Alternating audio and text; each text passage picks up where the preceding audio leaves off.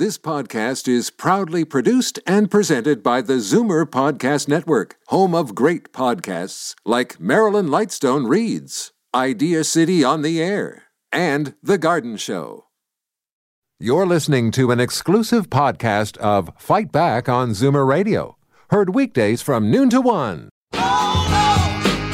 Fight Back with Libby Znaimer on Zoomer Radio. Welcome back. We have just been talking about the dangers of canceling elective surgeries and treatments because of the pandemic. And that, of course, includes cancer treatment, which a lot of people would not consider exactly elective. And it seems that with all the preoccupation with COVID-19, we aren't focused on cancer and cancer treatment as much as we would normally be. And in addition to the bad news about delays, there's good news about advances in the treatment of some very difficult forms of the disease. For decades, doctors have mainly been using surgery, chemotherapy, and radiation to treat cancer patients. But the biggest advance in recent years has been with a different type of therapy, immunotherapy. It harnesses the patient's immune system to fight the cancer, and it's particularly successful in treating skin and lung cancer and has great promise with other types of cancer. So how does it work? How has it allowed patients to live longer? Do you have questions about it? Are you maybe or a loved one on immunotherapy?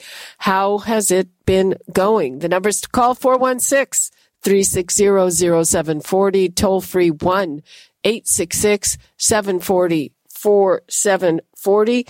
And now let's go to Dr. Paul Wheatley-Price, medical oncologist at the Ottawa Hospital Centre, who specializes in lung cancer. Welcome. Thanks for joining us.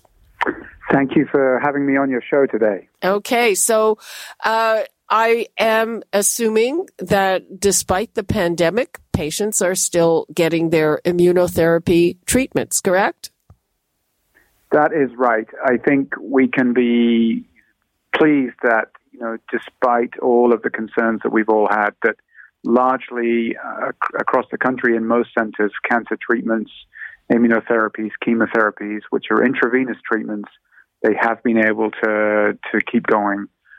Some adjustments somewhere, and sometimes in the frequency that treatments have been given, but not to any detrimental effect.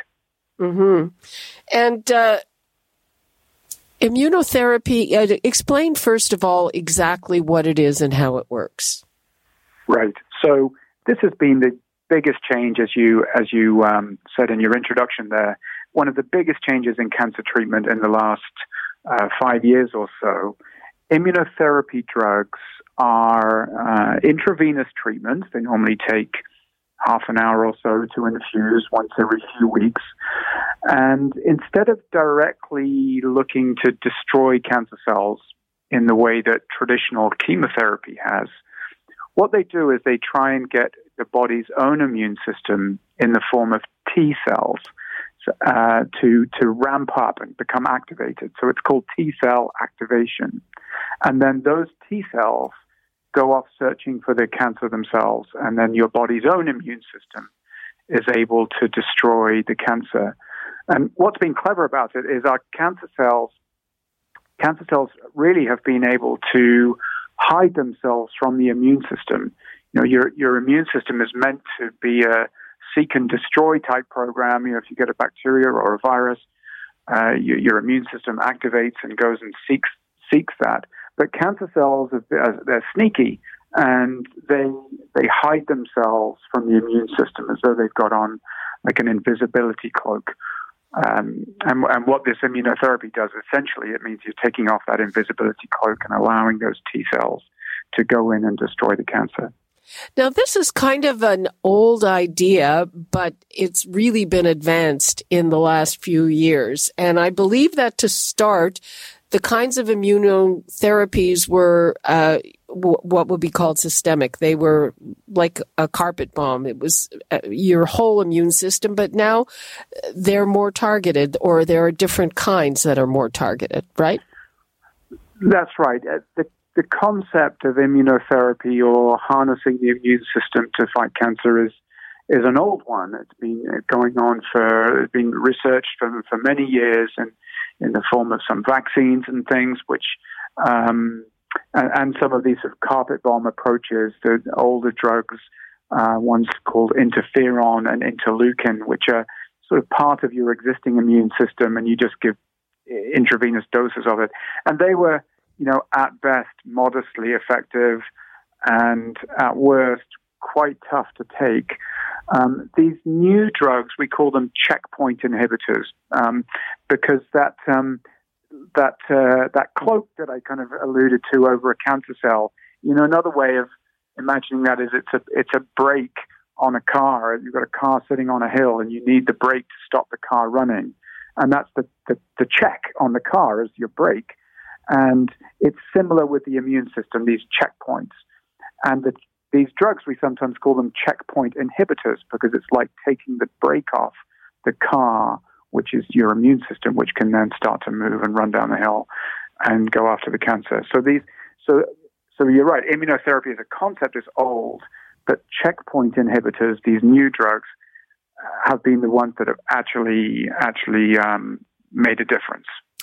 And, when people hear about harnessing the immune system, it sounds to them like something very natural to do and benign, but there can be some pretty serious side effects from this. There can, but I think, we need to put that in context. Generally, for the vast majority of people, these drugs are very well tolerated, very manageable. When we've done head-to-head clinical trials where, 100 people with the same condition, half of them will get chemotherapy and half get immunotherapy. Certainly in lung cancer, what we've seen is that immunotherapy more likely to work than the chemo, but also has fewer side effects than chemotherapy. So for the vast majority of people, extremely manageable, minor side effects, to the point that there are people that I would be nervous about prescribing chemotherapy to. I'd be wondering if they were strong enough, but I'm more comfortable giving immunotherapy to. Interesting. Now, they can have more severe side effects. We shouldn't get away from that. That's like you can get severe side effects from a Tylenol. I mean, that's very, very rare, of course, but immunotherapy side effects tend to be when that T-cell activation, that immune ramp-up, doesn't just go after the cancer cells, but can also go after some other part of the body. So, for example, if it went after your skin, you'd get a big red itchy rash, and it can do that to just about any organ. If your bowel, for example, got targeted, people get diarrhea. So, yes, you can get side effects. Generally quite manageable and generally quite mild. Now, the most successful immunotherapies are for lung cancer and skin cancer, especially melanoma, which would have been a death sentence before, and a lot of people are surviving now. That's right, yes. Melanoma, when it was diagnosed at an advanced stage, up until immunotherapy, really had no good treatment options that would give you much confidence. And lung cancer is the most common cancer in Canada, nearly 30,000 cases diagnosed this year. And still, unfortunately, just about half of everybody diagnosed with lung cancer, it's at an advanced stage, which is not generally considered curable. So you've got one disease which didn't really have good treatment options, and then another which is the most common, and suddenly now there's effective treatment. So this means that thousands of lives are being impacted in a positive way, and we're now seeing immunotherapy in bladder cancer and kidney cancer and cancers of the head and neck area and Hodgkin's disease, and being studied in just about every type of cancer, to be honest. That's right. And have you figured out why it works for some cancers and not others? That's a terrific question. The short answer is no, but the more positive answer is there's a whole lot of work and science going into this to try and figure out why some cancers are very responsive to immunotherapy and others are not. And even within melanoma or lung cancer, which is my area, why do some people with lung cancer respond extremely well to immunotherapy and others not so much? We've got some idea of that by doing some chemical tests on the lung cancer cells to give us a guide as to who can manage to have a high chance of success with immunotherapy on its own, and who might need a combination of immunotherapy and chemotherapy to make things work. Let's take a call from Rob Berry in Beaverton. Hello, Rob. Hi, how you doing? Fine. How are you? Thanks to Dr. Wong and that therapy. Okay, tell us. So, what are you on, and what's your diagnosis, and how are you doing? Started as throat cancer, but spread to bone cancer and small C lung cancer, and I'm on Nivolumab. I think, Doctor. Yes, Nivolumab. Yeah, I actually go in again on Friday for a treatment, and things were bleak, I thought, before I started this.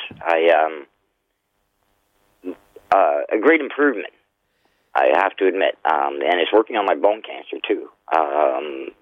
I was down to using a wheelchair to get around the hospital, and with the radiation and then the immunotherapy, I feel, 90% better. If that's the way to put it, better. I know the guy's name was Jim Allison, I think, that pushed. Oh, right. He's one of the discoverers. Yeah, he won the Nobel Prize, I believe, in 2018? Yeah, and have you had side effects? Personally, no. I've been very lucky. I just started keeping a little journal. I'm going to be talking to Dr. Hassam at South Lake. I gotta say that is my. I still call him a chemo doctor. Oh, that's okay. So you're doing well with it. How long have you been on it? Since July, I guess. I believe I started. The end of July. Okay. Well, yeah, and I just wanted to say though that the treatment is they're treating me very well. Phone me at home with good news about it shrinking. And gives you a little more confidence when they call you at home and say the results are really good, It's always really good to hear stories like that. Rob, thank you very much for your call. Yeah, thank you. And thanks to everybody at South Lake. Okay. Thank you. Bye-bye. I'm going to go right to the phones, and let's take a call from Tony in Toronto. Hello, Tony. Oh, hi, Libby. How are you? Fine. How are you? I'm okay. First, I'd like to say you're a fantastic interviewer. You always ask the right questions. Oh, that's very nice of you. Thank you. I guess I'm looking for a miracle for my mother. She's been diagnosed, she has ovarian cancer. I'm sorry, I'm a little nervous. Sorry to hear that. And they gave her a month to live. Oh, no. Yeah. So I'm wondering, is it too late? Is it possible that the immunotherapy they won't do the chemo, like the doctor said, or radiation? And so basically, we're looking for, I guess, a miracle, as I said. The other question is, I've been diagnosed with prostate cancer. I'm wondering if you can answer two. If not, it's okay. My mother would be important.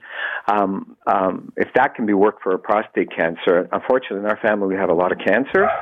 And so we donate to Princess Margaret our blood to study it, because a lot of us have died with cancer, uncles, aunts, et cetera. So my question is, immunotherapy for my mom, ovarian cancer, and apparently that's spread to there's 2 or 3 tumors, and they can't just treat it.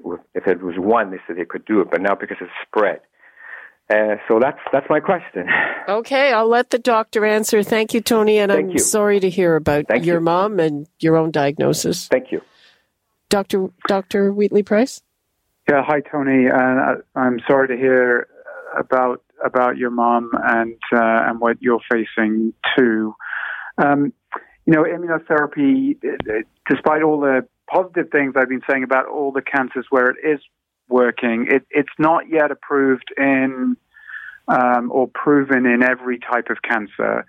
I should probably avoid getting into specifics about your mum or you without, knowing details of your cases. But there have been a lot of advances in ovarian cancer and in prostate cancer with other forms of cancer therapies. So while we've seen some huge advances in melanoma and lung cancer with immunotherapy, there are also other novel treatments which may be an opportunity or an option for either you or your mother.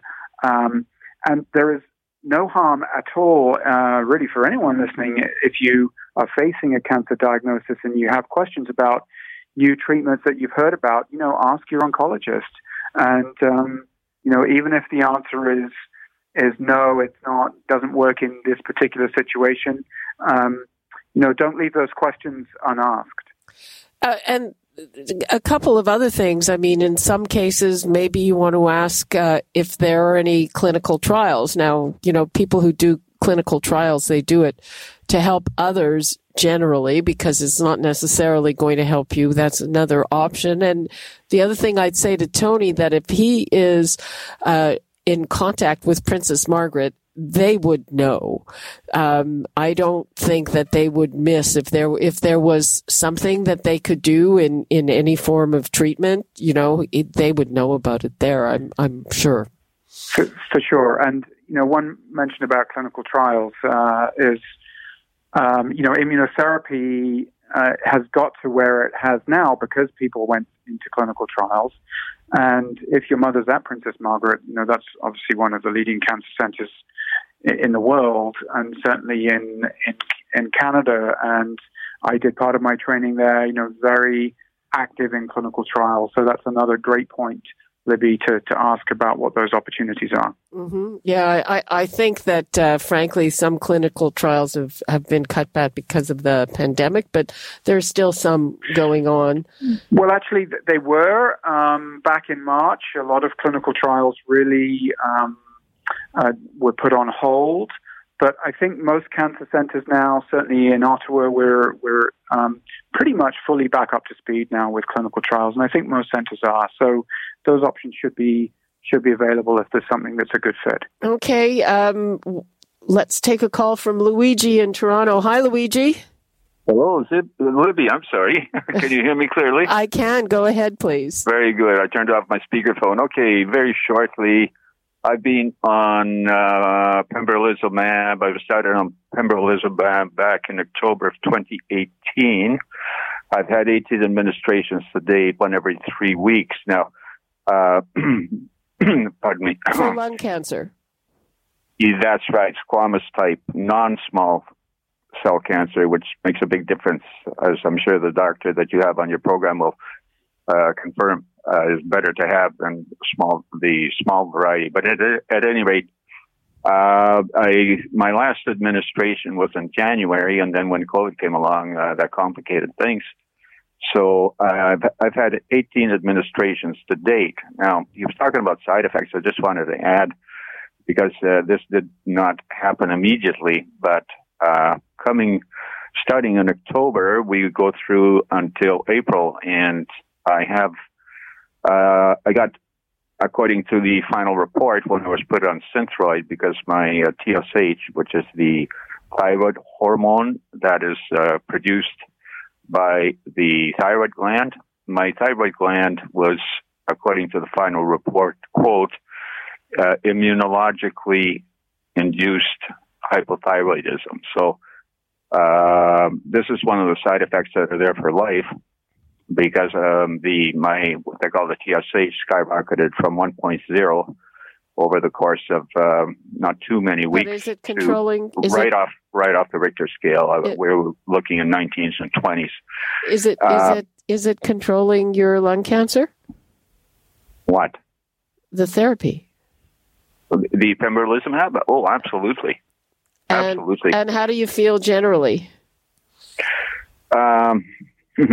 Well, generally, I'm certainly feeling better, but it's been, months now. I'm talking about right now as we speak. But the symptoms are very much like what the doctor described. They're like a tremendous itching on the back, right from my buttocks to the base of my neck. It used to drive me crazy, so intense, it's unbelievable. But I used something applied topically that kind of tamed it, and then it just disappeared. Okay. I've also had radiation therapy to the lungs, stereotactic, what they call stereotactic body radiation therapy, and I've also had surgery on 3 occasions. Luigi? Yes. I'm sorry. I'm out of time. Yes. I appreciate you calling in, and I'm glad to hear that it's controlling your cancer. It's great. Okay. Thank you very much. Okay. We only have time for a final word from Dr. Paul Wheatley-Price. And does it mean that patients have to be on this for lengthy periods of time or for the rest of their lives? The main hesitancy is, of course, around is it safe? Sorry about that. Go ahead, Dr. Price. Yeah, I was just going to say actually from Luigi's comments there, the thyroid gland is a possible side effect of immunotherapy, but generally very easy to manage. And relative to not controlling the cancer, I don't think it's not as consequential. That's right. It's a daily pill. Yeah, it's a daily pill and it's pretty straightforward. But actually, he's not been on treatment for a while now. I think what we heard. And what we're seeing now is people who respond well to immunotherapy, they don't need to stay on it for a long time.